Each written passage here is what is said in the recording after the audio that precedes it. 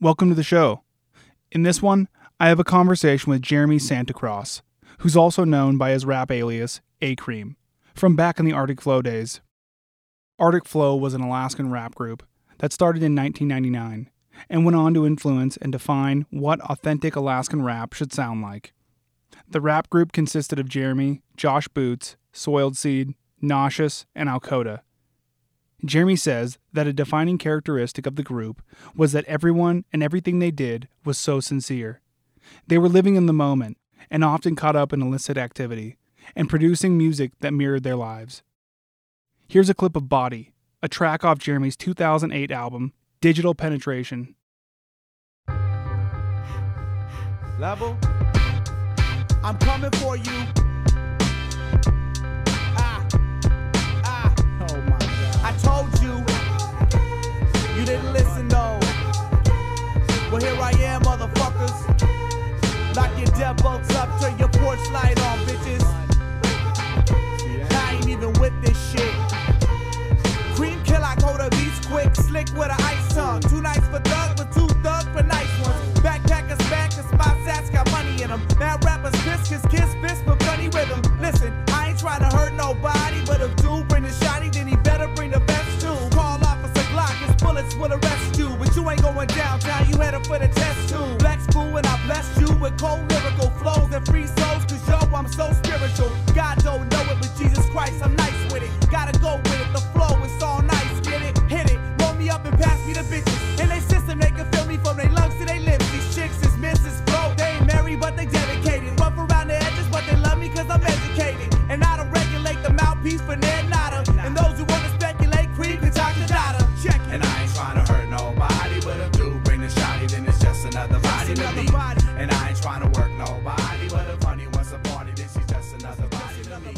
And I ain't trying to hurt nobody, but if you bring the shotty, then it's just another body to me.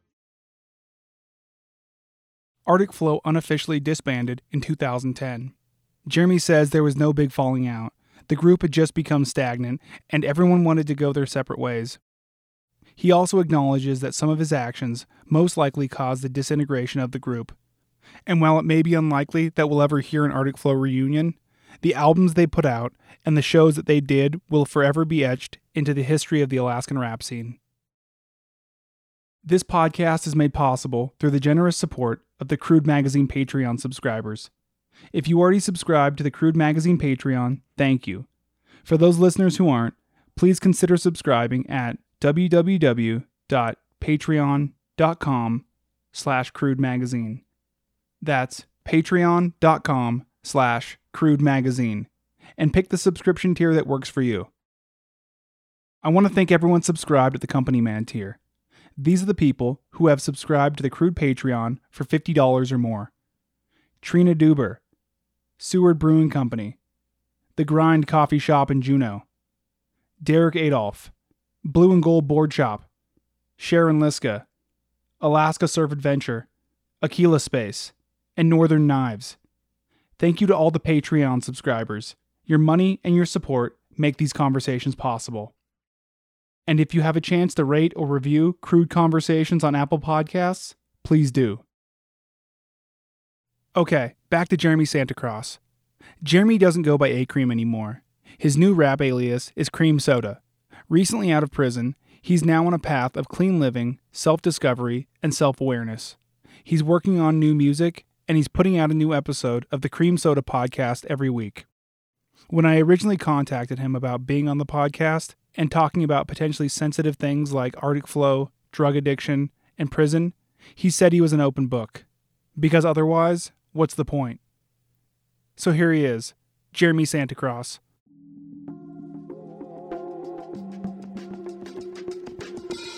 This red light right here, it means we're recording. Okay, fired up.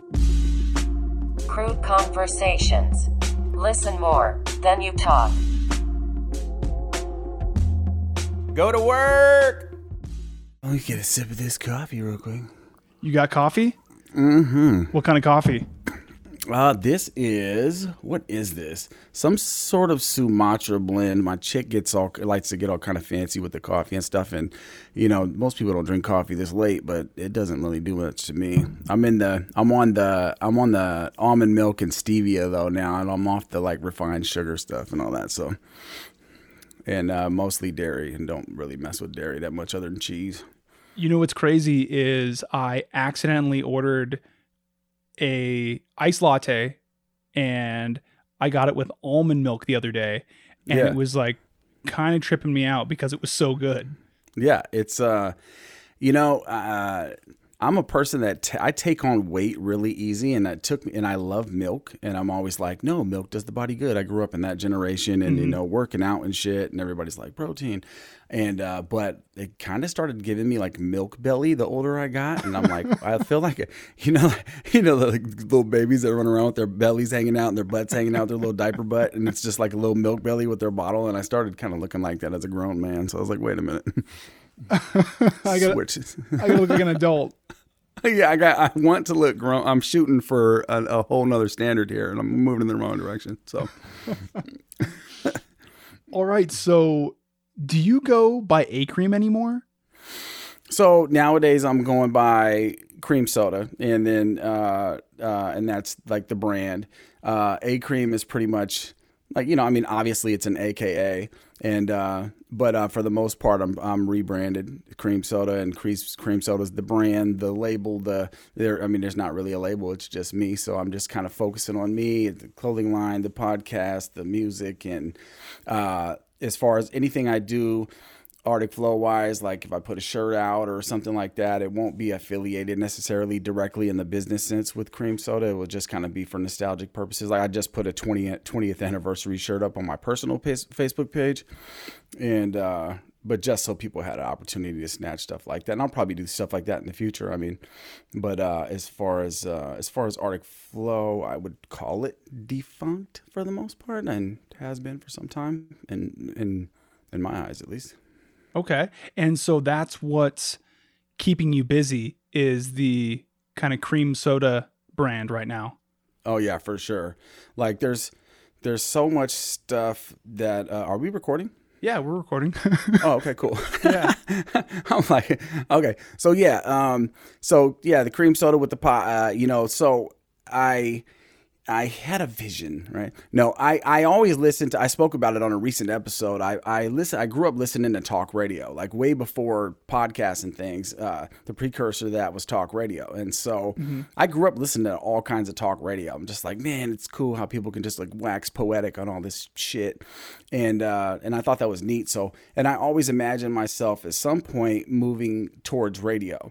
And then it obviously developed its broadcast in a different fashion now. And so it was a natural progression for me. It really wasn't a far reach for me as far as things I was shooting for. I kind of planned to land where I'm at. And so the explosion of podcasts over the last 10 or so years has definitely helped. So that's my main focus, but I'm still dropping songs monthly. I'm about to drop a music video. I really want to get the clothes popping. The clothing is the most important aspect of it all for me, and everything else, if I'm to be honest, is pretty much just marketing for that. Mm-hmm. And where can we find your music? Well, right now, the only thing available on Spotify, well, everything, or anywhere you search, is is AM Derivative. And it started out as just an intro for the podcast, and it pretty much still is. It's the song that plays at the beginning of every podcast after I do a quick 2-second intro.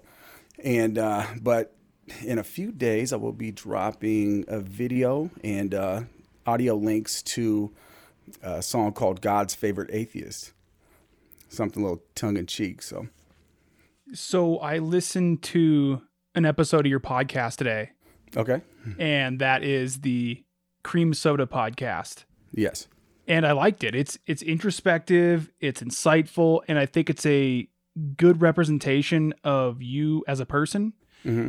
Even though I don't know you that well, I think it's commendable that you're obviously facing the demons of your past while at the same time moving toward a healthier future and then sharing that knowledge. Yeah. You know, I try not to be too heavy-handed. You know, I'm older, right? I'm 40. I turned 40 this year.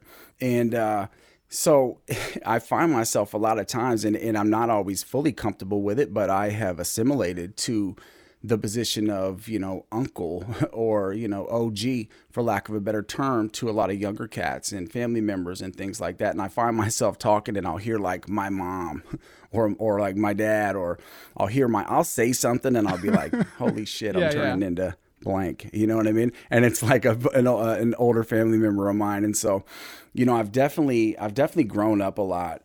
And so I try not to be too heavy handed, but it's so me. Like, it's so me. Like, I mean, literally anybody that knows me, if you were in people that talk to me and interact with me on a normal basis, watching the podcast may not even be that dope to them, because they're like, yeah, that's how he fucking talks, you know? And so like, I don't put too much prep into it. You know, the first few episodes, I didn't even do notes. I tried an outline and I was like, this is whack. This is taking me way off track. And so I would just spit. And, you know, now I put a couple little Post-it notes with a couple little bullet points, and that's it. And I kind of just go off other than that. But I try to insert tough love into it, because that's kind of how I grew up. Not to say it always worked, obviously. I've had so many transgressions, you wonder who the fuck raised me sometimes, right? But I actually, in my upbringing was, you know, wasn't the best one, but I've heard a lot worse. So I try to be self-deprecating as much as possible. I try to, not in the sense of the, you know, the sad clown or anything like that. Just, I try to, I'm like I said, I'm not Dr. Phil. I'm not Oprah. I'm not coming from this condescending viewpoint that's trying to tell you how to live when really I haven't been through shit. More so, it serves as a cautionary tale, if anything, because check this out. I mean, everything I'm talking about, I'm not saying you shouldn't do this. I'm saying, yo, I used to do this, and this is why it was fucked up. And you can avoid a lot of pitfalls if you avoid, you know, blank. You know, that's impressive that you don't take notes. I take notes, but I regularly kind of go off on these tangents and ask questions as they kind of present themselves or pop into my head. Mm-hmm. And I know it's really early on in the conversation, but you just said, you know, you're from the era of waxing poetic. And so there's a parallel there, right? There really is. You know, it's directly in line with the way I write music as well. Like, I spoke about it in an episode, and you know, when I started out as a youngster, maybe even not even a teenager, I'm not sure when I started. Well, no, not a teenager, but when I started taking it any kind of seriously, I was definitely a teenager by then. And I would attempt to write in a linear fashion. I got to write these 16 bars, and I got to start at the top and end at the bottom. And it's got to be cool the whole time. And that's not always easy. And I found out through a lot of trial and error, that's not how my mind works. Like, really, I have to be writing all the time. So the way I write song, like I'll say to someone, yeah, I got a song ready. Oh, you got all written out? No, I don't. But I'll play a beat. I'll play a beat for a couple days. It may only take a couple seconds, but it may take a couple days. And all I have to do is latch on to one part of that. I don't even have to have words. I don't even have to have words. I just have to have a certain tone or mood for that section of the song. And if I can click onto that, the rest of it just kind of flows out. But I can't write it from top to bottom. I'll start with the last line of something and then the middle line of something, and then just kind of build it, you know. And somehow that's just how my mind works. And the podcast comes together like that too. I find myself, you know, I'll have an idea, and titles help. You know, if I can put a name to it, then it just kind of comes. So if I can, whether it be a podcast episode or a song, if I can come up with a title to it based on whatever I attach, whatever it is I hook onto in that beat, or whatever I hook onto in that topic, then it just kind of writes itself after that. And you said that's a lot like your rhyming style. So do you go in with the name or the name of a track or even just the subject you want to talk about, and then you just like freestyle? So that would be the way that songs and the podcast differ. Because with songs, I never go in with a topic. I never say to myself, I want to write a song about this. Let me find a beat. Mm-hmm. Never. That's just not how my creative process works. I listen to a beat and I let it take me where it takes me. That simple. I can't tell you what that song's going to be about. It ends up being about something or just mostly shit talk and boasting. You know, I come from that era where, you know, being an MC meant just being the nicest cat and telling you why, and without being too not close to the truth. My phone's over here ringing, which that never happens. No one ever calls me. No one calls me. My phone's on do not disturb for the most part. So I where was I? You were talking about your rhyming style. Oh yeah, I never sit down and say I'm going to write a song about this. I just wherever the beat takes me, that's where I'll go, and then it ends up being what it ends up being. And whereas the podcast, I have to have a topic. That might be why it's a little bit more of a struggle, other than the fact that I like to talk. So it's, you know, if I can find a topic, if you ask me a question, I can probably talk all day about it. So I got to just ask myself the right question, you know? For sure, yeah. You know, throughout the entire day today, I was kind of preparing for this interview, and I listened to an episode of your podcast, and then I listened to a few songs on Digital Penetration, your 2008 album. And I mean, honestly, I think that album is an Alaskan classic. I mean, just a classic hip hop album in general. That song Body, like as you were describing your kind of writing style, your process for doing the podcast, as well as like how that relates and is similar and different from your process for writing lyrics. I was just thinking of lyrics from that song. Yeah. Shouts out to Al Coda, man. He knocked that one off the box. That was a good beat. For sure. So, you know, I guess to digress a little bit back to something that you said earlier was you brought up your upbringing. What did your upbringing look like? What did my upbringing look like? Damn, that's a heavy ass question. Let me see. So I grew up, my grandparents on my mom's side came to Alaska in 1952 with the military, and they set up shop in Mountain View and 4610 Parsons actually. And they end up in later years building the Lions Club. My grandpa was like a Lion and Elk VFW. I mean, all of them old dude veteran spots. Like he was all up in all that shit. And so yeah, we were Mountain View since the 50s. And then so yeah, I grew up in Mountain View, and Mountain View is a beautiful neighborhood.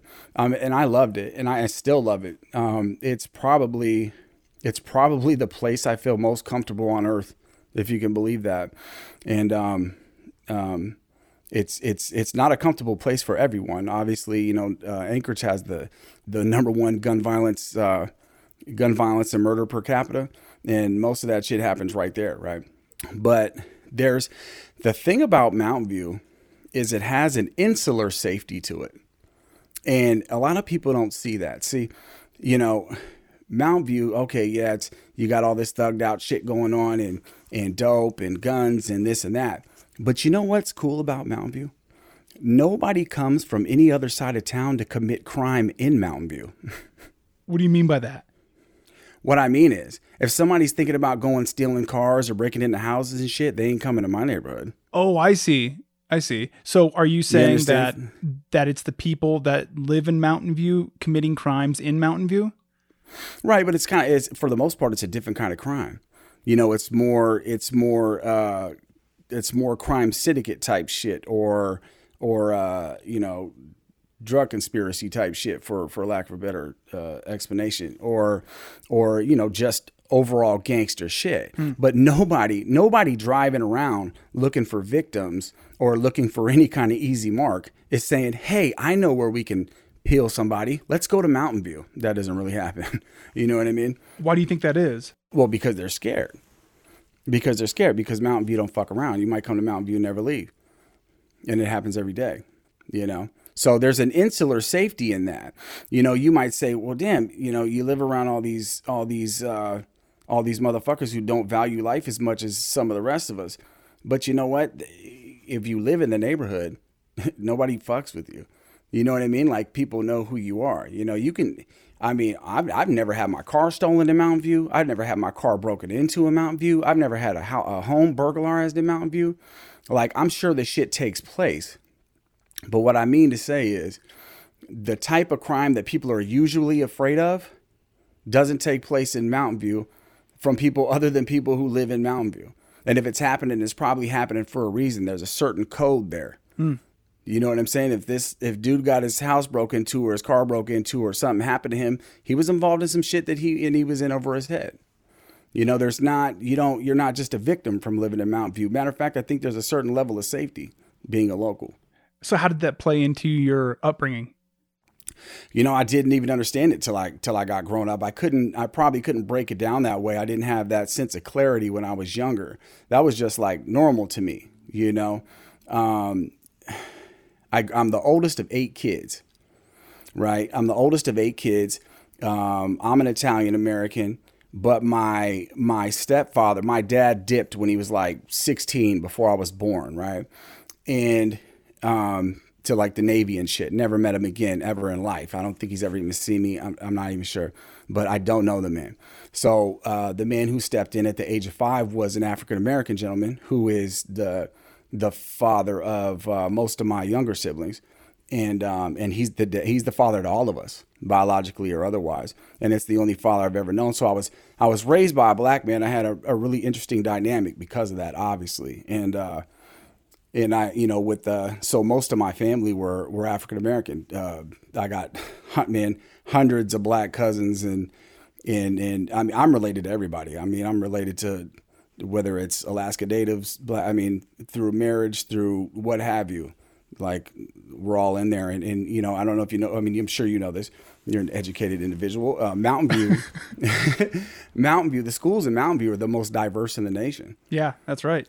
You know, they're the most diverse in the nation, and they are every year again. You know, the top elementary, junior high, and high school. T-Birds, throw that in there, are the most diverse in the nation. So that's what it was like growing up for me. Like, I never felt different. Like, everything was just really normal to me. Like, so I'm in Clark Junior High. You know, this is back in the day when there were paper food stamps, right? And so you might think, coming from a certain another place, man, I don't want nobody to know I'm on food stamps. Like, I don't want nobody to know I'm on food stamps. But it wasn't like that where I grew up. Like, everybody was on fucking food stamps. So it's like, if I showed up at school and I had like a book of food stamps, and like, if I showed up at junior high and at Clark Junior High and red apples across the street, and I show a group of chicks, yo, I got some food stamps. Yo, they're not clowning. They're not dogging me out. They're like, let's go to fucking Red Apple. You know what I mean? Like, yeah, bet this fool's balling. You know what I mean? Whatever you're trying to eat, let's get that shit. So it's, I didn't even realize how it was that I grew up. I couldn't frame it properly till I got older. And I'm like, damn, that wasn't ideal. You know what I mean? But I mean, it worked out. So how do you view it now that you're able to kind of intellectualize it? How do I view my upbringing, or Mountain View, or both? Yeah, both. Man, I love it. I'm visiting Anchorage here next week, and I'm excited. I'm excited about cruising down Mountain View Drive. I'm excited about pulling up to my mom's house. I'm excited about going to Holiday. I'm excited about going to see all my siblings, and I'm excited about who I'll bump into, you know, just being there. The people that I'm not even considering that I'll see, I'm excited about all those people as well. You know, other than the people I'm obviously plan to have little meetings and stuff with, I'm excited about just bumping into people who I haven't ran into. And that's what's cool about Mountain View too. You know, it's, you just never know, man. And you've known them your whole life, you know? Mm-hmm. So that's neat. As far as my upbringing, fuck. I love it. You know, I bump my head a lot in life. I bump my head a lot in life. I won a lot though. You know, it's my fucking spectrum is so wide because I've won so much, so many times, but and my wins have been so big. And then my losses have been like bigger than fucking 99% of anybody would ever hope to lose. And so, you know, having that, I mean, there's a certain level of confidence mixed with humility, you know. I still think I'm the shit, but I also know the things I have to avoid in life so that I never have to go through any level of poverty again. I never have to spend another day in prison. I never have to sell drugs. I never have to break the law, period. You know, coming out of that culture, you know, breaking the law, I mean, the law wasn't nothing. Everybody was trying to get a leg up, you know, and it wasn't necessarily about trying to get the next man, but how can I get to the next level? And I'm taking any shortcut because nobody's coming back checking on me. Nobody's asking, how you doing? Nobody's dropping off shit at our house. You know, my clothes when I was young were busted. You know what I mean? I'm seeing cats wear nice pants and shoes and shit. And they got skateboards. You know why I probably never learned to skateboard? I couldn't have fucking afford a cool skateboard. You know what I mean? I would have loved to have been dope at like skateboarding and snowboarding. But honestly, my developmental years where I would have been doing that, I couldn't afford the equipment. Which is really interesting because Arctic Flow music was heavily featured in snowboard and skateboard videos. Ain't that a trip? Ain't that a trip? I know. And those are my people. You know, you guys are my people. Like, I love it. And of course I grew up, you know, as we got teenagers and young adults, and I spent time in expanding my mind, expanding my worldview, of course. And I knew that, you know, the way that I grew up wasn't it. You know, I knew that there was so much more to it. You know, there was so much more to it.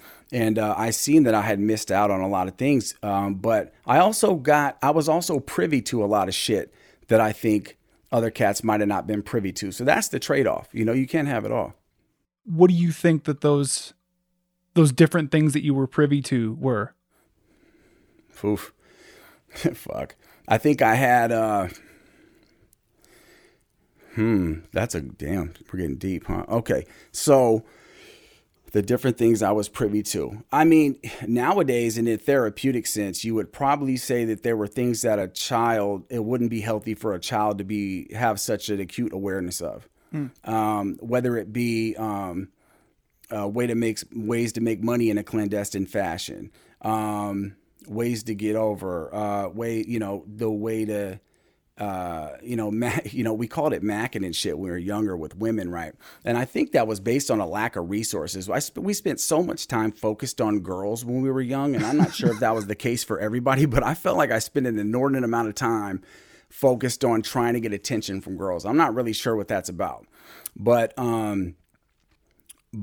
really it was just sharpening my sword and learning to be persuasive. I didn't know that at the time, but I grew up around slick talking, fast talking motherfuckers that like they had game, and there were shortcuts. So I learned a lot of shortcuts in life. Like if I need to do this, I talk to this dude. If I need to do this, I talk to this. I don't got to go down to the department of because if I want to do this, all I have to do is talk to this dude and I can make that happen, you know?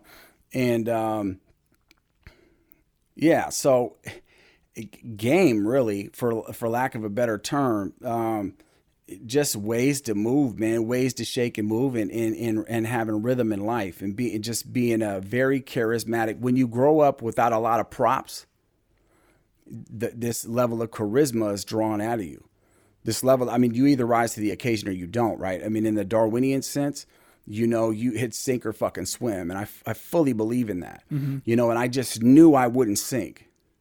You know, I just knew I wouldn't sink. I always felt, I never was downtrodden. I was never like, man, this is fucked up. I'm babysitting 7 fucking kids. My whole life is spent on a phone because, you know, I'm doing this. I'm at the house watching these little motherfuckers who I love, by the way. But, you know, when I'm younger, I was never downtrodden about it. I never felt like anything was fucked up. I knew my time would come. I always had this like innate sense that my time would come to shine. And when it did, I would hit it hard. you know? And so I just felt like everything prior to that was preparation and kind of like being in boot camp or something. Do you think that you can attribute that feeling of positivity, or even that this goal that I have in sight, I will reach one day? Can you attribute that to anybody in your life?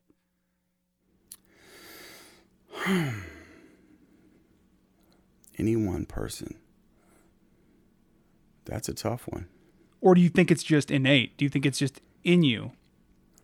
I would like to say it's in me. I mean, I would like to say it's in me, but I might be lying. So I'd have to dig a little. But so I've seen people having relative levels of success on different levels. But some of that was in clandestine fashion. Like the cats that I grew up looking up to were, you know, they were selling dope and they had the nice car and they'd come through, give the kids $5, $10, my uncles and shit. Oh, what's up? How you, you know what I mean? And I got $10 in my hand for the first time in all year, you know, and shit like that's why, you know, that's the closest thing to success that I got to see. I was never around a business owner or anything like that growing up. Now I never met one business owner other than my fucking landlord growing up. You know what I mean? Mm-hmm. And so I wasn't around those sorts of things. My family wasn't friends with people like that, you know? And unfortunately, my stepdad, my dad is my father. But he used to tell me, right, I'd be hanging with knucklehead motherfuckers. I mean, we're all knucklehead motherfuckers. Who am I supposed to hang out with? Right? Who am I supposed to hang out with, Pops? Mm-hmm. You know, you keep hanging with these cats, you're smoking weed, y'all coming in the house, eating all the cereal, this, that, and the third. Like, you need to, you know those nerdy motherfuckers at school that be paying attention and shit like that? You need to be friends with them because those would be the cats that can give you jobs and shit when you grow up. And, of course, my young dumbass was like, yeah. There ain't nothing cool about that, you know?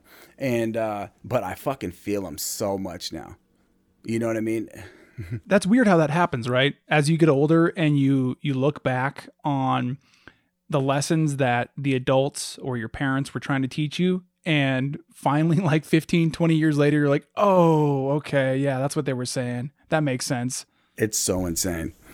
It's so insane because you get this, I don't know where we get it when we're younger, but we get this idea that our parents don't know shit. Mm-hmm. Like, you're not living in the space and time and age and stage that I am, and you couldn't possibly understand. But there's nothing new under the sun. So really they had seen it all before. Just like we're looking back now and we're like, oh yeah, these young motherfuckers don't know what they're doing. And they said the same shit about us. Yeah, and it'll continue. It'll continue. Yeah, fuck. If I had a dime for everything I could have gone back and listened to from my parents, even though they weren't really exhibiting, major levels of success. I mean, they were exhibiting struggle to me. So I exhibited them struggling for the most part. And so it was hard for me to take advice. Now, luckily for me, the discipline level in the house was on. Like, I didn't talk, I talked back to my mom when I started like getting older and teenager and taller and shit. But for the most younger, I would have got my ass beat. Like, you know what I mean? And I'm not talking beat with your fist or whatever, but my mom and my auntie would grab the closest thing to you and fuck you up if they had to, you know, and no question. You know, my stepdad was all business. He's like, you know, I'd fuck up. And my mom would say, you wait till your dad gets home. And he'd get home, and he was all business. There was I always respected him for that. I put my hands on the dresser. He said, put your hands on the dresser. All business, no emotion. He wasn't cussing and sweating and shit from whooping me. You know what I mean? I almost felt like if I got him in there, I could kind of make a deal with him. You know what I mean? He was so calm and collected about the shit. Like, hey, man, let's just say you whipped me. And it didn't really happen, but we're the only ones that'll ever know that. I'll come out crying and all that, I promise. But there was a need for him to instill that discipline. He knew, like, nah, I got to shape you. You know what I mean? I'm not perfect, but I got to shape you. And I fucking respect the shit out of him for that, man. I can see his face ready to whoop me right now. And he wasn't even mad, man. He wasn't even mad. And so I gained a lot from that. You know, it's all business, nothing personal. You know, I'm emotional like my mom, but the business side, the business side of me is I reflect a lot of my father. Yeah. Mm-hmm. So in the episode I listened to of your podcast, you said that at one point someone told you that you were the smartest dumb motherfucker they knew. And that stuck with you. Why do you think that they said that? And why do you think that it stuck with you? So I was an intelligent kid. You know, given my resources, you wouldn't have thought. But I had a high level of aptitude when I was young. Starting from third grade to sixth grade until behavior thwarted it. I was in gifted programs where they would pick us up. They used to call it PACT back in the day, and they'd pick us up. They'd pick us up 2 days a week and bring us to another school. We can do a bunch of nerdy shit. You know, I took all my third grade teacher, Mrs. Durman. She noticed something in me, and she says, "Yo, these people are coming to the school. I'm gonna have them test you and a couple other kids." And that was so cool of her. That was so cool of her to notice a light in someone. And it's funny because I think a lot of things were sparked from that moment of that 8-year-old having that opportunity and somebody singling him out and saying, "You know what? You might be special. Maybe you still got to jump through a couple of hoops, but let's go see if these people think you're special enough to go do some special shit." And so I'm book smart. I always been book smart. I'm a reader. I did good in school, straight A's, all that shit. And but I was like, you know, my existence outside of that, I was just totally like growing up in the hood type shit. And so it was behavior. It wasn't level of intellect. I dumbed myself down to be cool, not to say to be accepted. Not like people I grew up with want you to be a dumb motherfucker to be able to hang out. I don't want that to be the message. What I'm saying is the shit that helped you to garner attention, the shit that got you accolades, where I came from, had really nothing to do with whether or not you understood string theory, you know, or if you knew could name one philosopher in your life. It had nothing to do with that. So there was certain people in my life I couldn't really share those things with. Not that I couldn't share them, but if I did, they'd be like, "What the fuck are you talking about?" You know? Mm-hmm. Were you ever ashamed of the fact that you were interested in like more intellectual, I guess, maybe academic would be the correct way of saying it. Like you were more academically inclined. Yeah, more academically inclined. Yeah, the inclination is the thing. And I just felt like in a certain arena of my life, it was very much celebrated. And so I could turn that on. Mm-hmm. And then in a certain level of life, I didn't need it. And so I utilized idioms, and I still utilize idioms in my speech, but that's just me. Like right now I'm speaking as plainly as possible, but I want this to come across clear and concise. Right. And, if I just get to going, or if I get mad, like I go right back to my roots. I talk the way that I speak, and I'm going to cuss, and I'm going to shorten shit, and I'm going to use all kind of motherfuckers and everything else. And because I mean, that's really me. That's for sure me. Like that's base level, fundamentally component me, you know, but there's more there. There's more there. But like I said, the things that were celebrated in where I grew up just weren't those things. That I couldn't do shit with them. I couldn't spin that in the hood. You know what I mean? Actually, I don't know what you mean. That's what this conversation's about. Yeah. Because my upbringing was a lot different. You know, I was a snowboarder and a skateboarder and stuff. I was doing that. So the other day when we were messaging on Instagram and I asked how comfortable you were with talking about Arctic Flow, addiction, and jail, you said you were an open book, but you did correct me on one thing. And that was that in the span of 10 years, you were only out of prison for 2 years. So the correct term would be prison, not jail. Right. Yeah. Because I never did a short stint. When I went in, you know. And yeah, but I'm open to speak. Yeah, for sure. When was the first time you went to prison? I went to prison in 2010.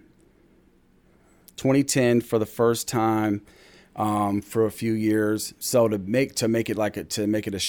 shrink 10 years into a short story.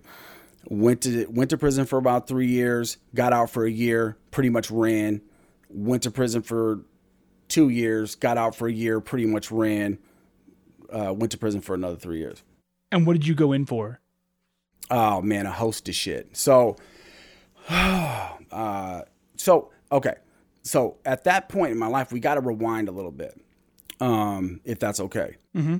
Because what ended up happening, you know, I was involved in grimy ass shit for years and years. Like I was always a piece of shit on some level as far as my involvement in illegal shit and peddling shit that the community definitely didn't need. You know what I mean? And I got a boost from that, socially, financially, and otherwise. Well, and I never experimented with hard drugs as a youngster. I think maybe I like tried some coke or something when I was 16 and acid and shit. Acid was cool. I love that shit. But acid was cool. What's up, acid? No, where are you? No, I'm joking. I'm kidding. But during the years of me being involved, like it was a definite no-no to like get high on your own supply or anything like that. So fast forward, I mean, we could talk about this shit all day, but basically my life consisted of organizing clandestine shit, you know, and furthering my place in life with proceeds from illegal activity without going into too much detail because there's no limitations on some of this shit, right? Mm-hmm. So later on, I'd say about maybe 2007, for whatever reason, I thought it was a good idea to experiment with hard drugs. Now, I'd grown up, you know, partying, drinking like everybody else. I was never like a blackout drinker. I was never the guy that you couldn't take anywhere. I was, for all intents and purposes, I was a fun guy to be around when I was like drinking or smoking or whatever. Smoking weed. Oh my God, marijuana. Jesus, the years. Fuck. I remember a time when I was like, I can't imagine ever not being high on weed, you know? And so it seems so far away now, but I remember saying that to myself, like, how could I ever exist without being high? So I thought it was a good idea to experiment with cocaine at first. And then that led to, I mean, I can go into a million details, but ultimately it led to opiates. Cocaine fucked me up, don't get me wrong. And I felt like, and when I realized I had an issue with it, I was almost like, man, this is poetic justice like a motherfucker. You know, here I am selling dope for years and just winning. And the minute, and so when I'm losing as bad as I was losing at the time, and I definitely got a habit, and I'm one foot in the game, 1 foot into like fucking like fiend. I own a home, I own properties, this, that, and the other thing. But I'm going to lose it in quick succession if I keep down this road. So you thought I would have turned it around, right? I didn't. So enter opiates, right? In the form of OxyContin. We're getting deep. I've never had this conversation publicly. Inquiring minds want to know. OxyContin. I think I got off work or something. I'm not going to use names. The names have been changed to protect the innocent. I got off work and I met somebody somewhere I wasn't supposed to fucking be. And they're like, hey, want to do a line or whatever? And I'm like, sure. And I'm kind of like trying to go straight at the time, but I'm still kind of like fucking around on the side. And he's like, oh, well, there's, there's a little bit of oxy in it. I'm like, okay, I don't even know what the fuck that is, you know? Mm-hmm. Well, I found out. The feeling I got from that shit was something different than I've ever felt. It was a level of escape that I hadn't felt before. It was a level of exhale from everything I'd been carrying on my back, from being a youngster, from growing up, dealing with being the third parent, growing up, doing all this illicit shit, losing people in my life, whatever you call it. I could sit here and cry about it all, right? But that's not how I rock. But it all went away. The best way to explain that moment is all went away. And I remember waking up the next day and saying, yo, what was that one shit? Mm-hmm. And making a phone call. And I was off and running. That later led to, end up losing due to other circumstances, but it's such a natural progression. Like the game was so over because here I am with a full on opiate habit. I lose. Trying to say how to say this without incriminating myself. I lose certain connections in my life that were helping me to garner illicit funds, right? And it all like happened at the same time. When it rains, it pours. It was like boom, boom, boom. And here I am. Not only am I no longer a winner, no longer this dude with like money and a successful label and you know, regional success on the hip hop shit. I'm owning a home. I got land over here. I got whips. I got the nicest everything. And not only am I now like a regular dude who has to have a regular job, I have a fucking habit. So it's like the incline on that drop, bro. I wish I could explain it to you. And you probably understand. Growing up snowboarding, skateboarding and shit. Yo, the incline, if you could have stood at the lip and looked down, you never would have took that motherfucker. But I didn't know. Yeah. I mean, maybe I knew somewhere, but I didn't know acutely enough at the time to know that it would all work out like that. But going back to Poetic Justice, man, it felt so appropriate. It wasn't lost on me.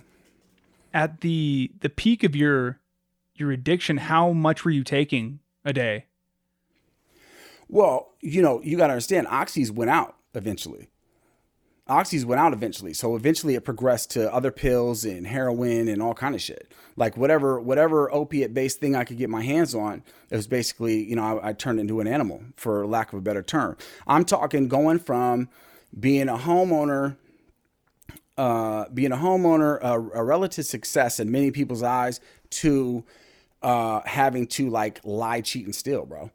Like real shit. Like that is the realest shit I can tell you. Lie, cheat, and steal. I'm talking bad checks. I'm talking, fuck. Like I'm like really trying to be careful about the crime shit, right? Writing bad checks, which I ended up doing time for.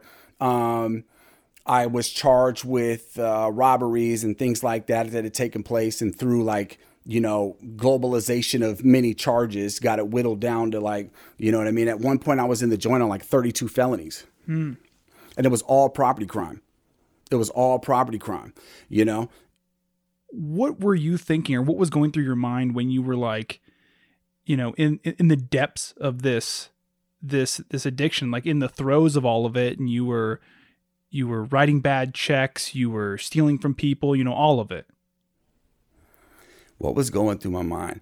You know, they say there's an old book, and I can't reference the book right now, bibliography, but it says life has a million problems, but an opiate addict only has one potential problem, and that's not being high. So it all just didn't matter. It all just stopped mattering. You know, you couple that with dealing with trauma, or rather not dealing with trauma, not dealing with a certain level of transparency and communication in relationships, whether they be friends, family, intimate relationships, and just having so many facades set up, not being the person I'm supposed to be, and watching it all crumble. And it's kind of like your life starts to look like a room full of people waiting to have this really deep talk with you about how much of a fuck up you are. And you literally spend every day trying not to ever have to enter that door.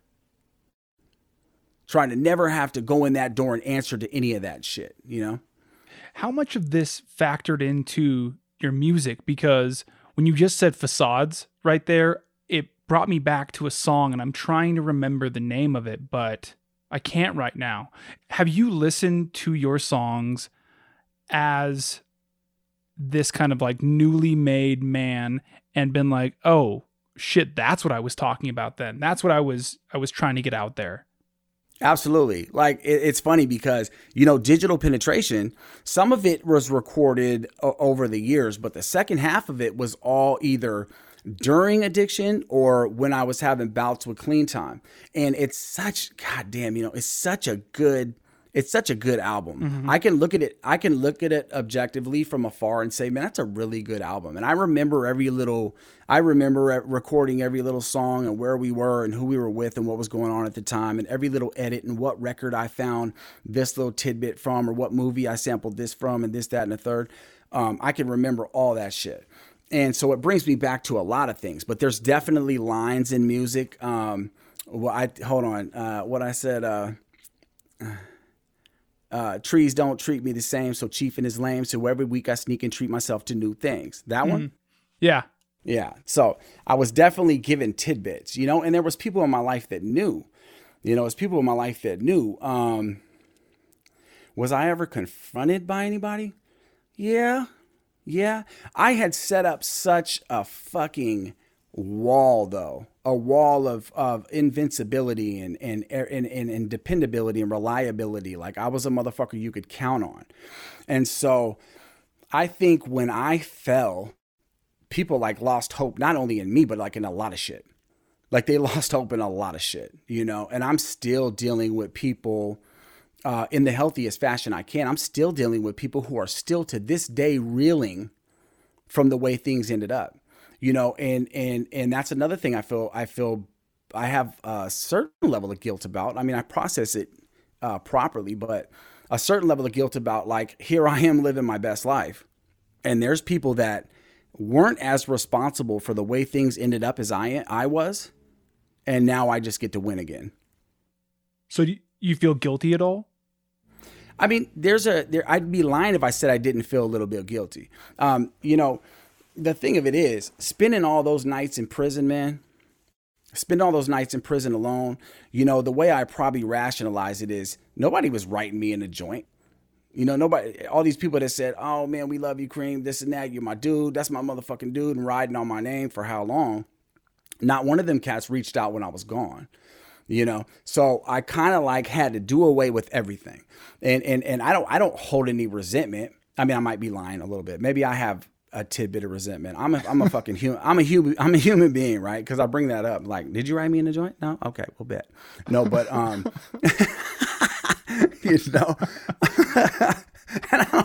I don't wish ill shit on people, but like, I gotta keep it real. Like, I just can't fake with motherfuckers no more. You know what I mean? I'm just gonna say the shit that needs to be said, and you fuck with me or you don't fuck with me. It's the classic, oh, you fucked with me when I was up, but you didn't fuck with me when I was down, and all that. It sounds so fucking cliche, and I don't even like bringing it up, but so I rationalized it with the fact that, like, I lost everything. Like, nobody lost as much as I did. Nobody lost as much as I did. Nobody lost as much rep. Nobody lost as much money. Nobody lost as much attention. Nobody lost as much respect as I did. And I got to a room, I spent a lot of time in the hole in the joint for my behaviors and shit early on. But man, that was the best fucking thing that ever happened to me, man. The best fucking thing that ever happened to me was stripping it all away, getting everything taken out of my face, not having nothing. I'm in a fucking red jumper. You know what I mean? Facial hair longer than I'd ever let it be on the streets. And I got a couple books. I got some coffee and a wall, a mirror, and depending on what joint I was at, a sliver of a window, maybe not even that. And I could no longer spend any day of my life saying, well, these things are like this because I had nobody to fucking talk. I had nobody to point at. I had nobody to blame. Mm-hmm. Even if I had somebody to blame, I didn't have anybody to listen. So what ends up happening, it all turns back on you. And I think for a lot of people that would fuck them up. And maybe for a little bit it did. But I was in that motherfucker long enough that I gained a level of self-awareness. About my deficiencies, about what I'm good at and what I'm not good at. And I had to fucking be honest with myself. And that was tough. It's tough taking a real look at yourself, and not often do people in real life have time away like that to really gain perspective. So I got to gain a lot of perspective, and I had to build back from nothing. I played a game in my head. that I'm still me, but I got nothing. You understand? Like I got literally nothing or nobody. I didn't want people to come see me in the joint. I didn't want nobody to see me in the joint. I didn't feel like myself. I was going through such a transition that you wouldn't have recognized me at the time. You might have thought I'd fucking lost it, but really I had found it. And I knew that like when I came back, I would hit it and hit it hard in all the right ways. You know, I had time enough to organize it in my head and in my heart, all the things that I would do and all the things that I would never do again and all the things that I would never do, period. Mm-hmm.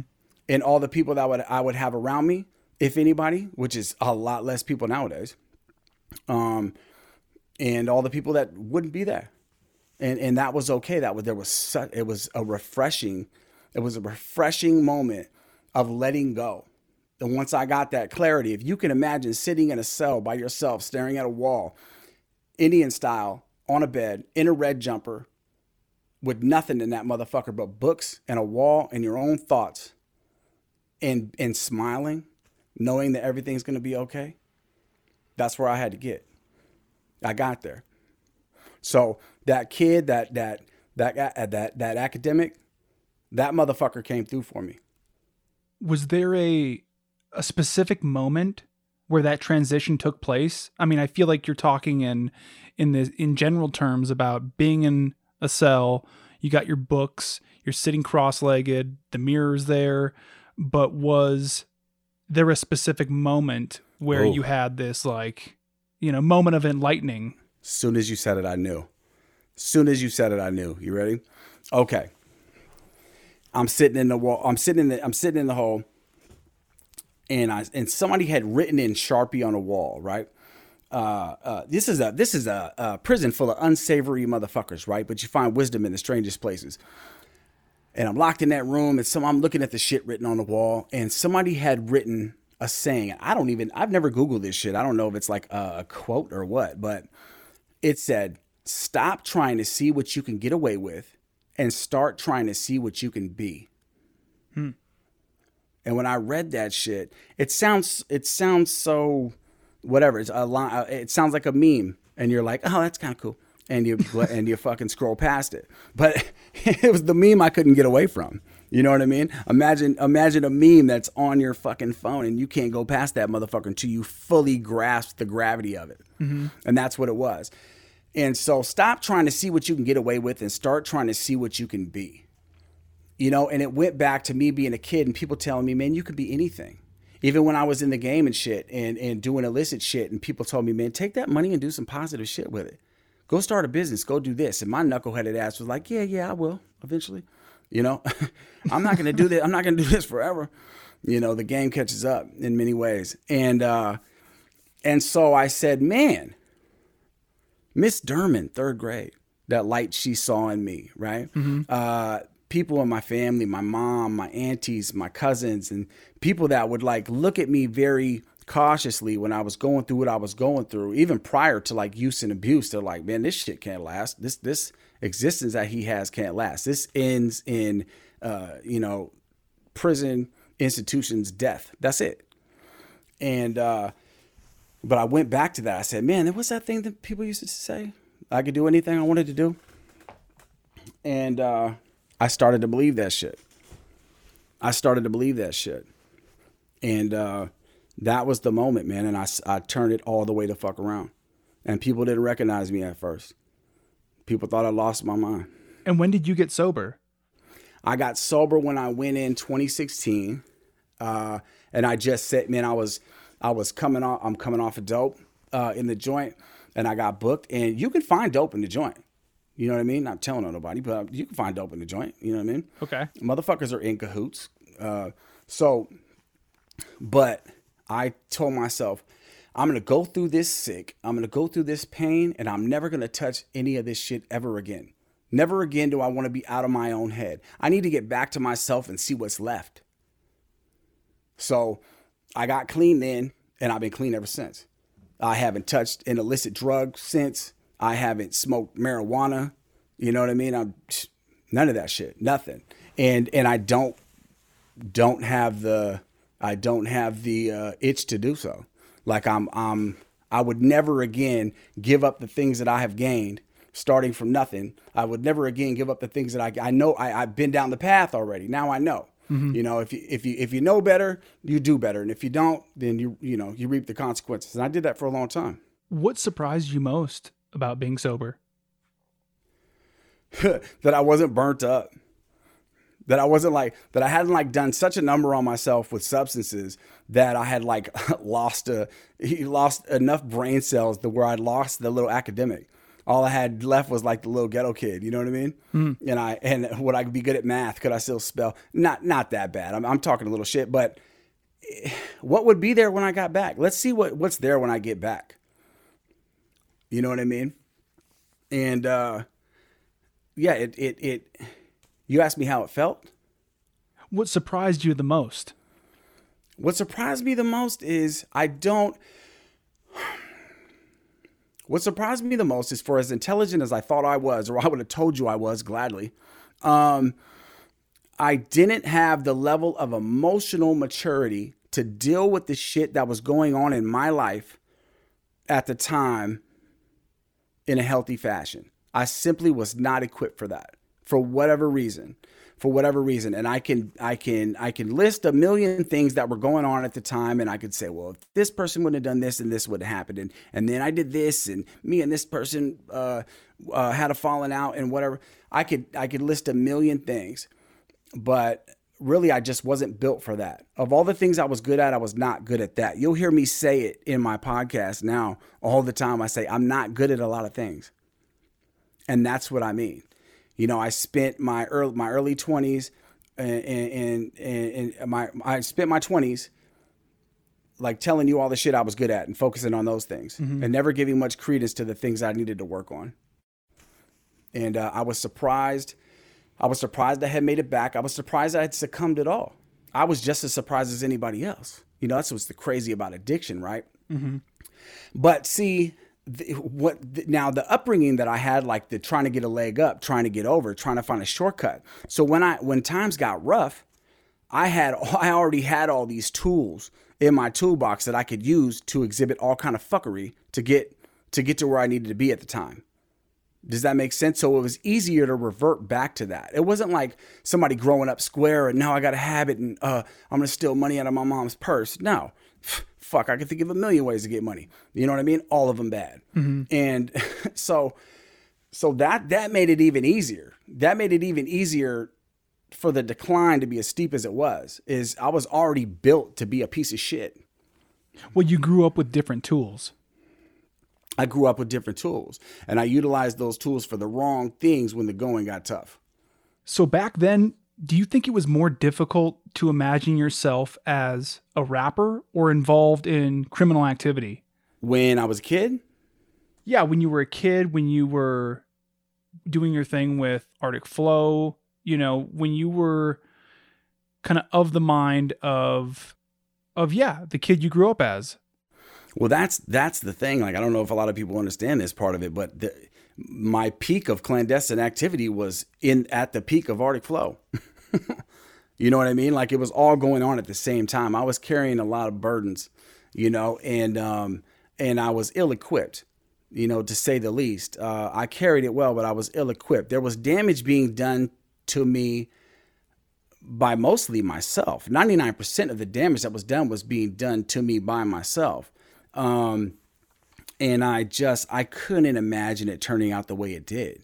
You know, now in hindsight, I'm perfectly fine with the way that things worked out, you know, but I definitely left a lot of damage behind me, you know, and so much damage, in fact, that I can't, there's no sense in going back and making things right. All I can do now is, and I have in some instances, of course, and still am, but for the most part, my focus is a walking meditation, a living amends of sorts, right? That all my yeses are yeses and my no's are no's. You know, every move I make is a positive one. I don't allow people in my zone that are into criminal activity, that fuck with any kind of drugs, or they're on some bullshit period, or any kind of drama. Like, that shit is not around me. People don't bring that shit my way. People just don't bring that shit my way, but it's because of how I carry myself. Like, I don't demand respect. I just live respectfully, and it ends up coming that way. So I I can't have a conversation with you without bringing up Arctic Flow. Uh-huh. So to me, Arctic Flow was a rap group that was way ahead of its time. You, Josh Boots, Soiled Seed, Nauseous, and Alcoda, in my mind, set precedents for how Alaska rap can be original and then also genuinely representative of Alaska. How would you describe Arctic Flow? How would I describe Arctic Flow? That's tough. I mean, I would call it revolutionary now, but I think at the time, like we were so sincere about it. We were so sincere about it. There was such a level of sincerity about everything we were doing.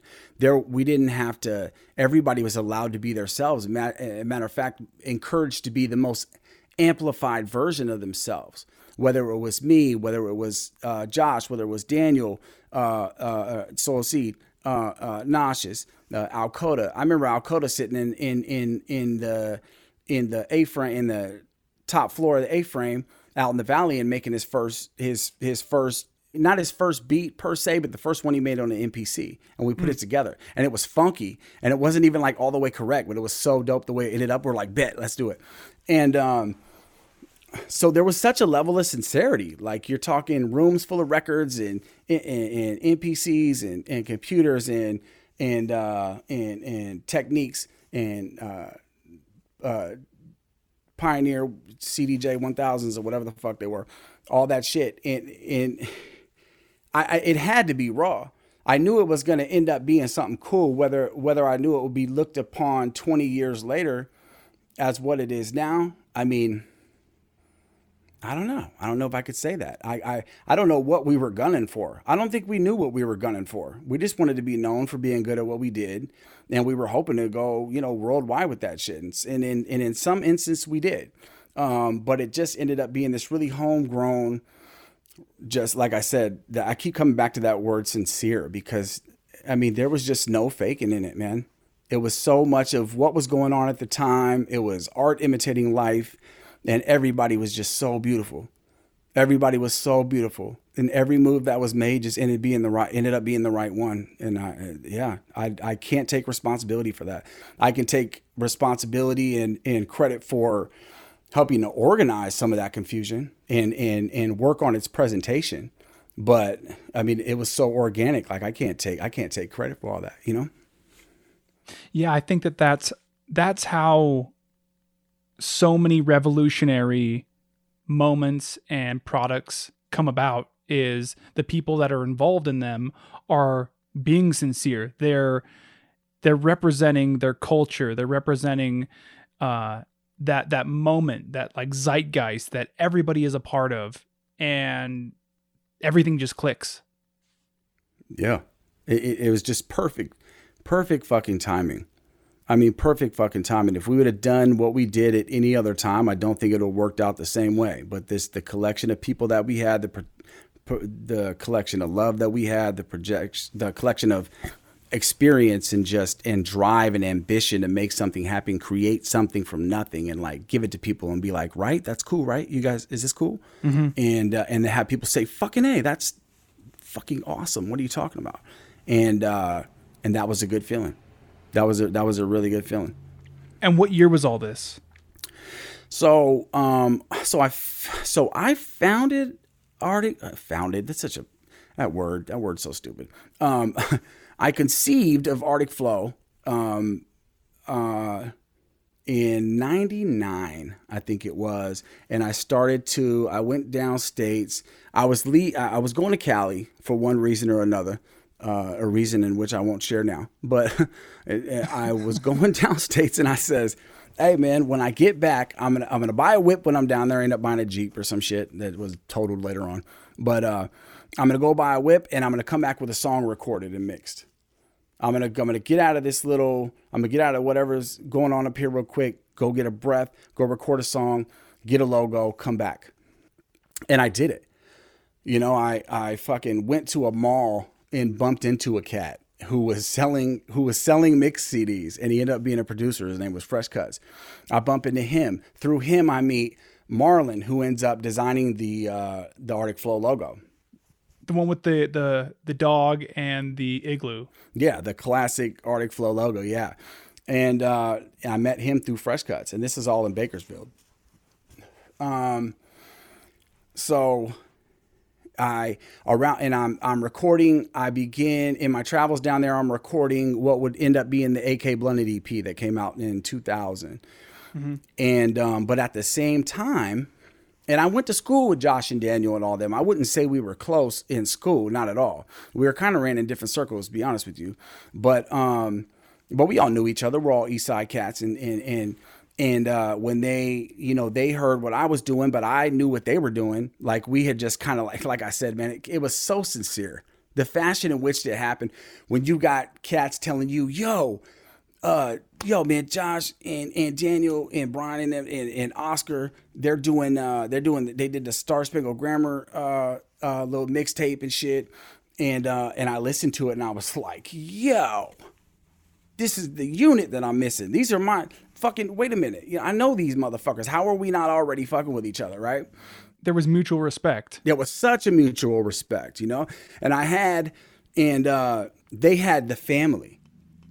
They already had like an MC family, you know what I mean? And I craved that so much. And then what I had to offer was just organization, trademarks, logos, business licenses, and like shit you're supposed to have to like make shit official, Mm-hmm. And I'm a solution-based motherfucker. What's holding us back from doing this? Okay, let's make a list. What do we need to do? We need this, and this. I'm going to work on this tomorrow. I'm going to get all this shit done.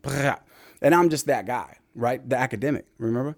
Yeah. So I was real good at just like killing the list. And of course they help with that promo and just, all their friends and my friends and the streets and we grew up on the East Side, and then we fucked with everybody.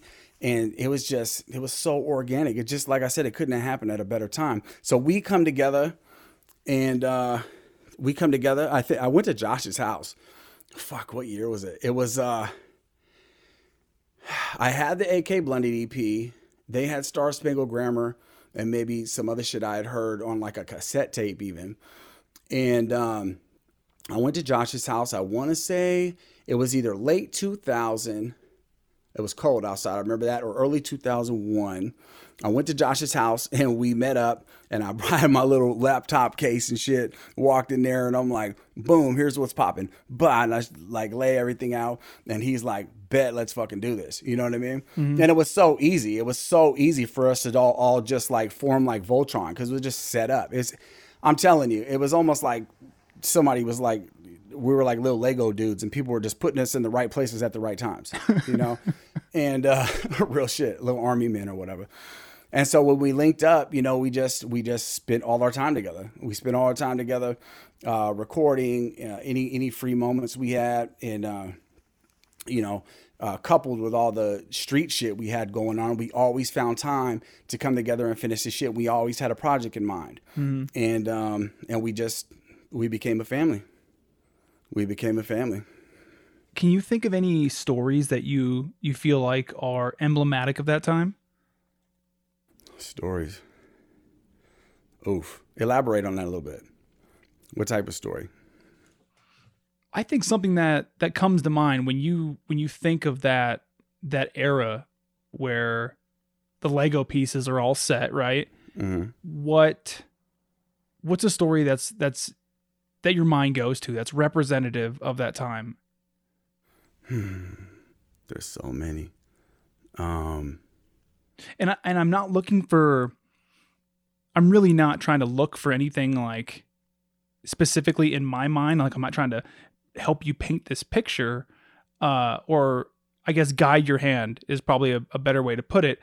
I'm thinking of, was it a time in a studio, or was it a time when you guys are driving around listening to a new track, or, you know what I mean? Like where you're seeing the fruits of your labor. So we had a studio over on off of where was it? Off of Arctic and International, We had a studio over there, and that was when we finally like had the spot that had everything, you know, a place for everything and everything in its place, and it was just like a meeting place of sorts as well. Like it was spacious enough and comfortable enough that if you were just coming to hang out, you could do that, but if you wanted to create, you could definitely create. I remember I look fondly upon that time. People pulling up at random times. You know, we're like being all careful and shit. There's alarms on the studio. We got straps and this and that because we always think somebody's gonna try to come and fuck with us or whatever. We were super, super low key about locations, super low key about who we let over there and all. I mean, fuckery went on in that studio. Don't get me wrong, but I just remember everybody just vibing, man. It being like, it's almost like the studio was like grandma's house. Like people are in and out all day, you know, and you ain't got to be there for this to happen. And that's when things started to get created without everybody being in the room. Like I might be gone and Josh might record a song and I know nothing about it until later on. And that was so dope. You know, that was so dope to me. Or I might lay a verse and be like, that's it, the song's done or whatever. And us getting to present things to each other and be like, hey man, this is what I was working on. Remember I was writing the other day, boom, boom, boom. And like I said, so organic, so sincere, you know, and it became competitive in the best way. Like, how could we make this shit blow? You know, we had cats sitting in there making beats. I mean, fuck, for all intents and purposes, a couple cats were basically living in that motherfucker. It had a bathroom and a living room and a kitchen and shit. So, you know, we all had our own places, but not to name names, but there was a couple young motherfuckers that were basically living in that bitch, making beats or just making their way, how, you know, yeah, just to be able to walk into being able to pull up there and walk in that studio and one of the youngsters are on the fucking boards and they got some shit and you're like, what's that? Mm-hmm. Or being able to be like, yo, I was bumping this on the way. I heard this on oldies radio. Boom, boom. I got this on a record. Here, cut that, throw that motherfucker record on. Find something, like find this part.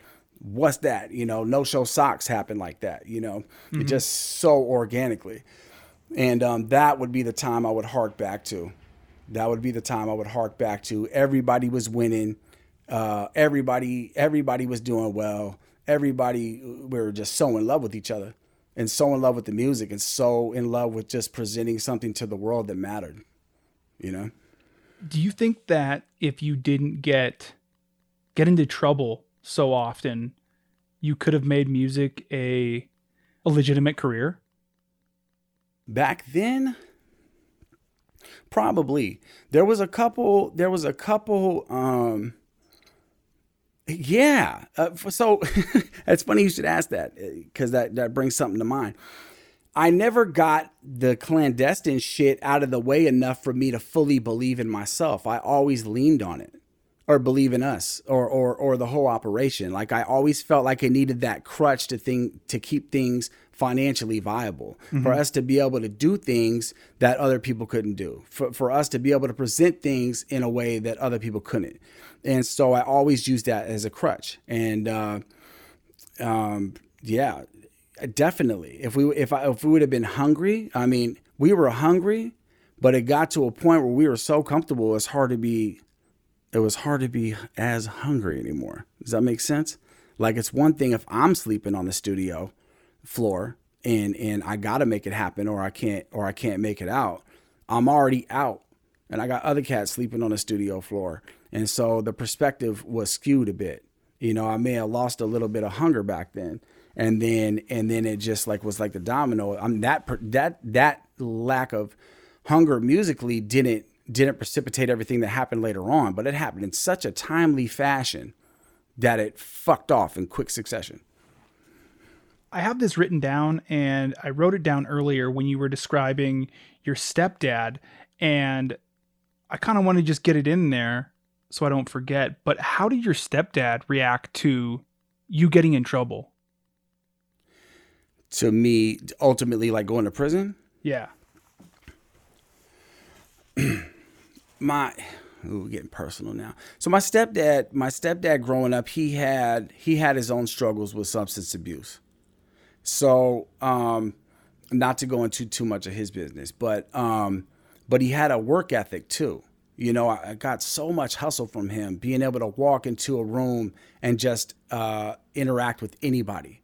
You know, he's this little black dude, you know, but I never seen him any kind of shy to walk into a room. It didn't matter if it was a room full of suited up white dudes or Samoans or kicking it with native cats or black, whatever it may be. It was he had such a diverse way of looking at the world, right? So he taught me a lot, but he did have his own struggles with substances.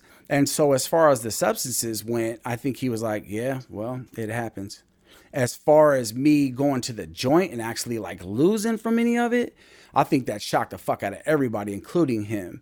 I think, you know, I think it caused him to lose a little bit of faith in humanity almost, because I think I'm the oldest son. He looked at me as, you know, I'm like the patriarch at that point, you know, and I got all these younger siblings looking up to me, and my mom's like, you can do anything, baby, and all that.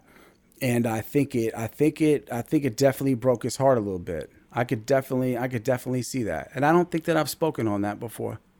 And I'm not sure that I've spoken with him about that before. But and I will. But yeah, it broke his heart for sure.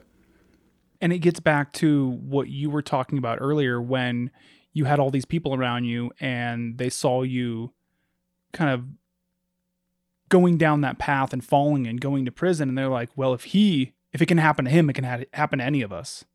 Yeah, the most reliable motherfucker in my life. The Johnny on the spot, dependable. If he say he's going to be there, he's there. If he say he got me, he got me.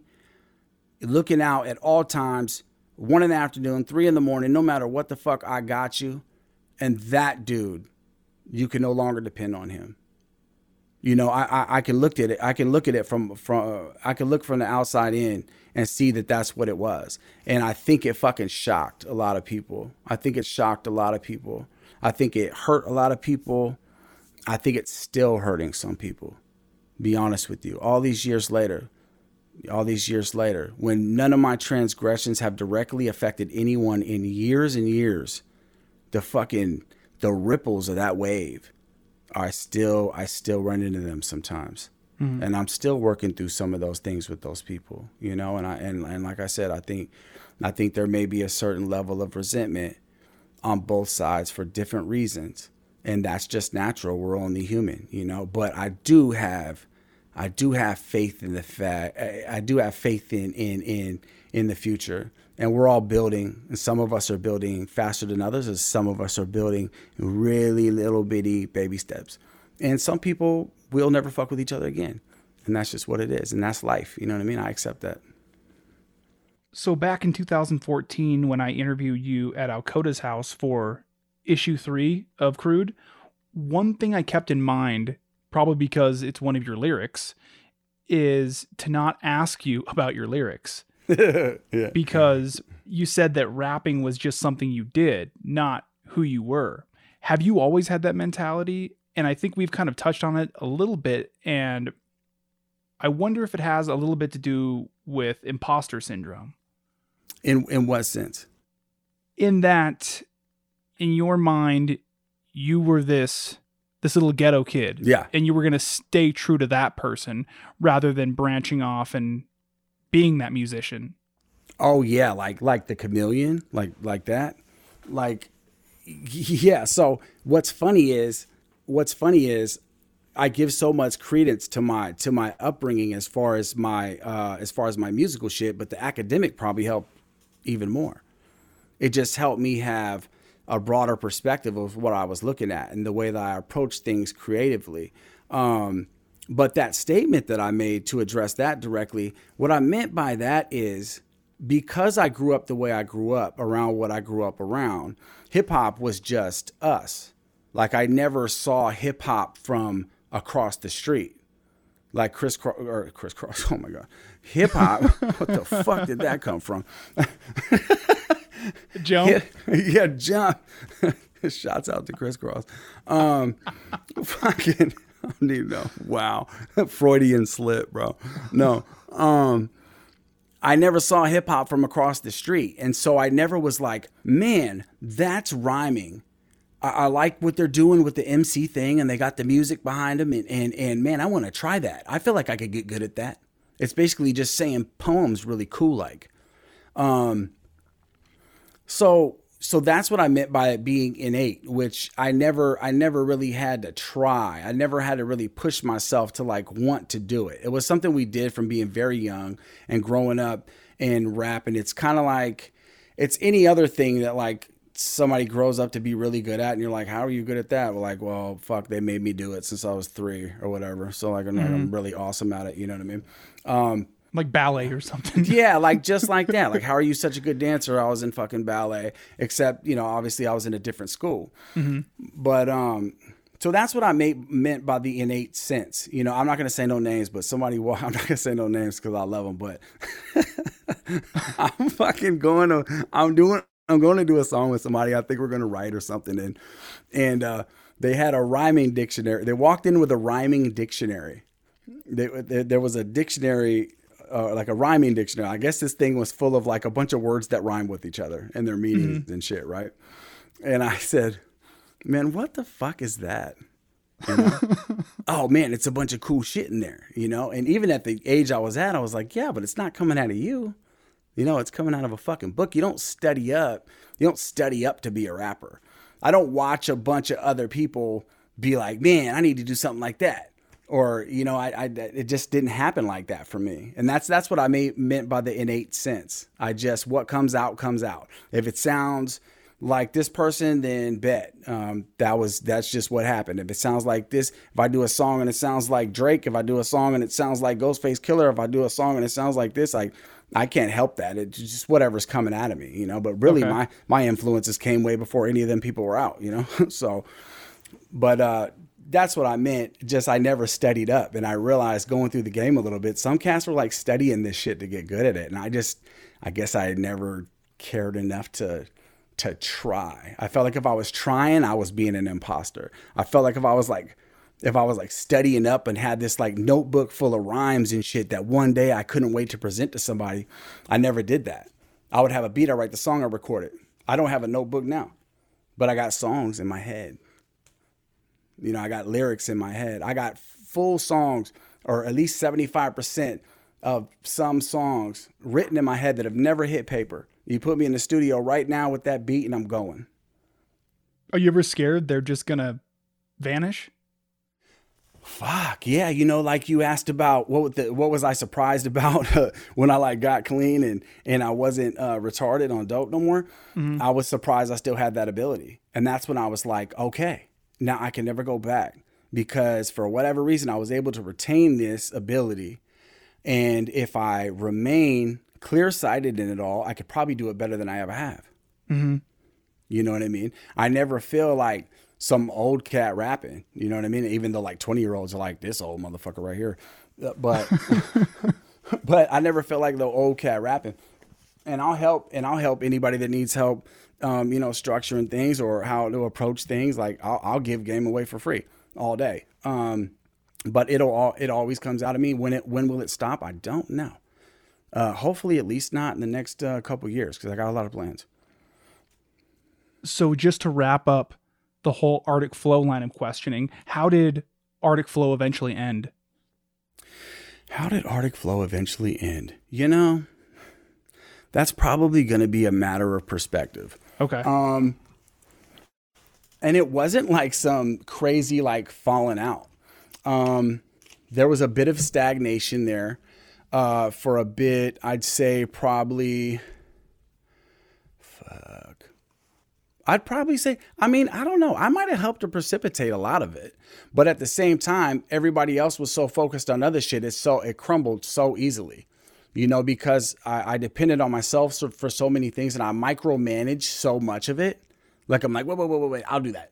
Wait, I'll do that. When really I should have been like delegating responsibilities so that we could all, I wanted this sense of control. I was so young and testosterone was just flowing and I just wanted to exhibit so much control over the situation. Maybe if I let go just a little bit, you know what I mean? Then so many tasks and responsibilities of the business itself wouldn't have fell when I fell. The shit might have went on, you know. And I have nobody to blame for that but myself, if I'm to be 100% honest. And I'm okay with saying that. I'd say probably 07 was definitely the beginning of it. And then, Digital Penetration came out in 08. And that was like, we were definitely like back on the upswing. I'd gotten my shit together relatively, and we were back on the upswing. We were making a little bit of money, doing shows and shit. I had gotten opportunities to go on tour in other places. And I took those opportunities. I left state. I went to different states, 15 shows, 15 cities, 15 days. I went and rocked little music festivals and shit, and things like that without the other cats.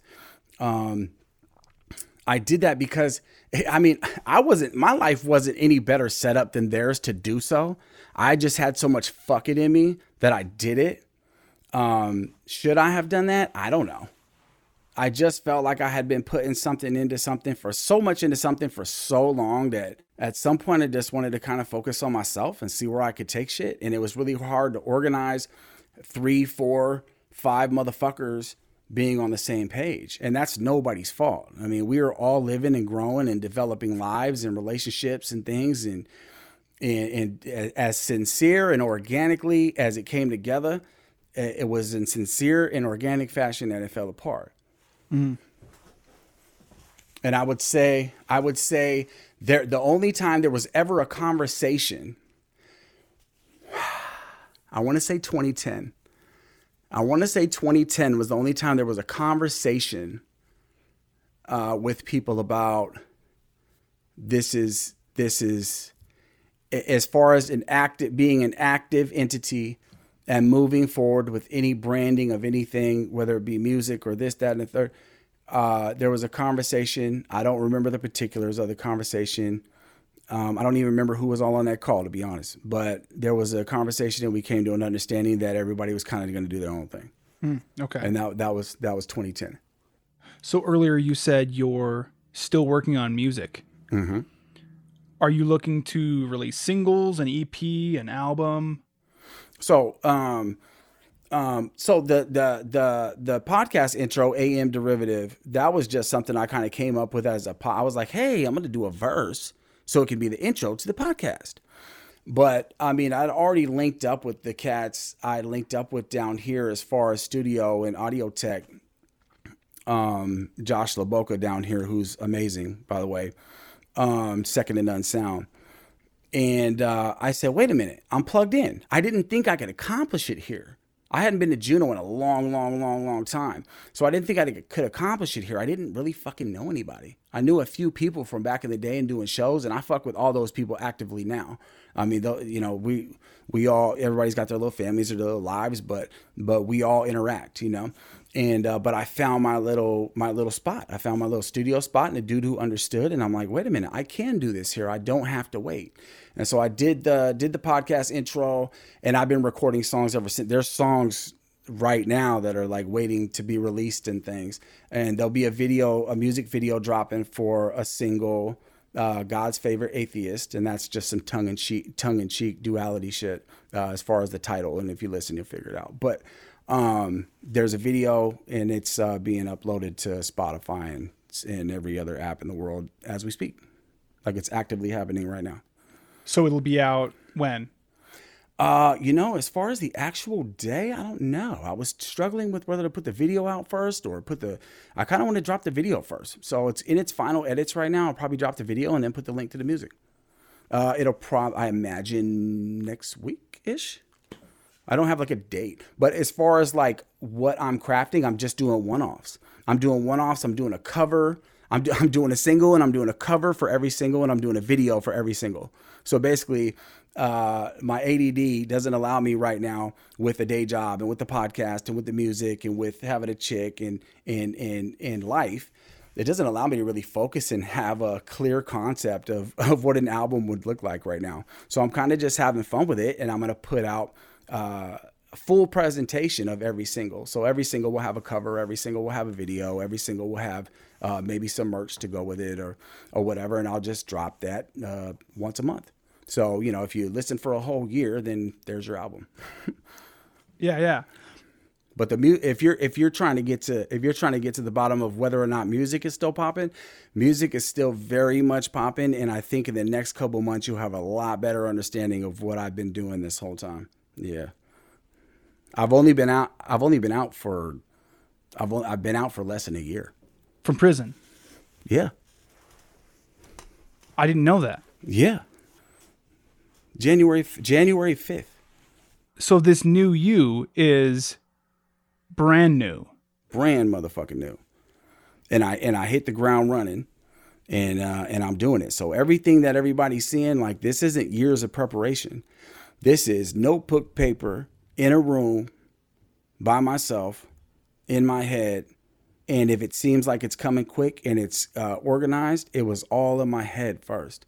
I didn't get out here and say, maybe I should do this. There's a plan behind it all, you know, and my thoughts are more organized. My head is clear.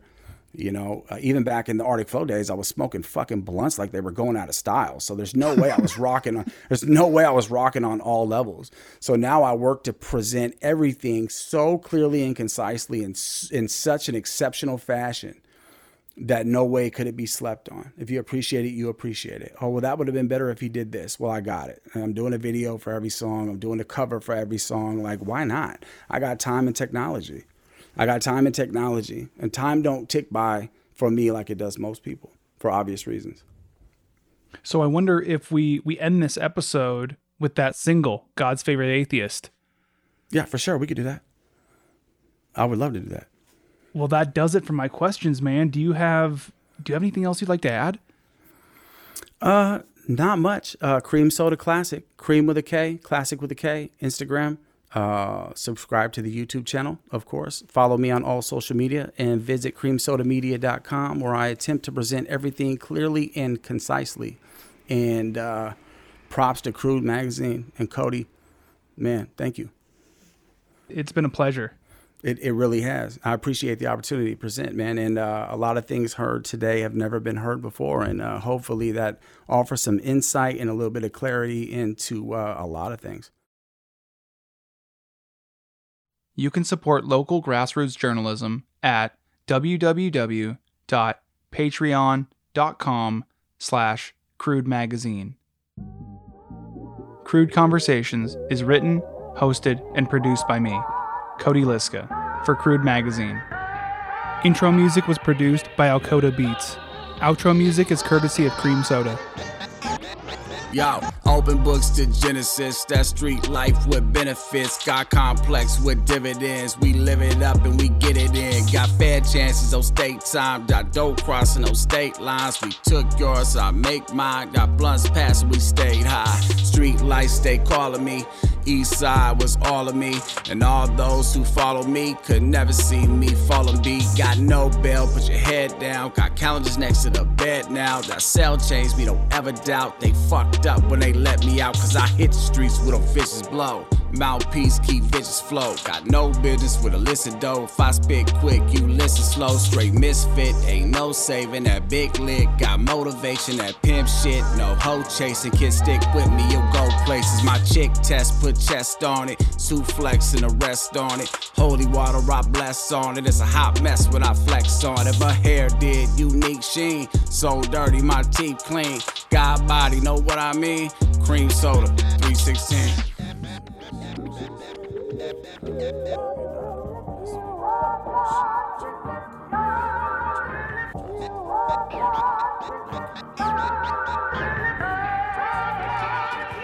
Do the whole thing? My fault. All praises do I. Bow down to the third eye. God complex, son of man, now pay dues to the most high. Some say I'm feeling myself. Fuck y'all, I built it myself. Track laid, I kill it myself. Swear I am the realest one left. Speak to my congregation, they chilling out on the church steps. They all low down motherfuckers. I swear to God, I'm the worst yet. Now gaze upon these true believers. This Waco, we're never leaving. I'm born with my palms bleeding in the shadows of a church steeple. There's lanes not to swerving to levels you will never reach. Stay out of grown folks' conversations, which means you should never speak. This this my house, you do it cause I say to. I keep bitches, you save hoes, and they knows, no stay true. Smash status, I'm too clutch. Baby swear she ain't booed up. Be the same pussy that you touch. Stop me when it's too much. I won't stop till it's all sad.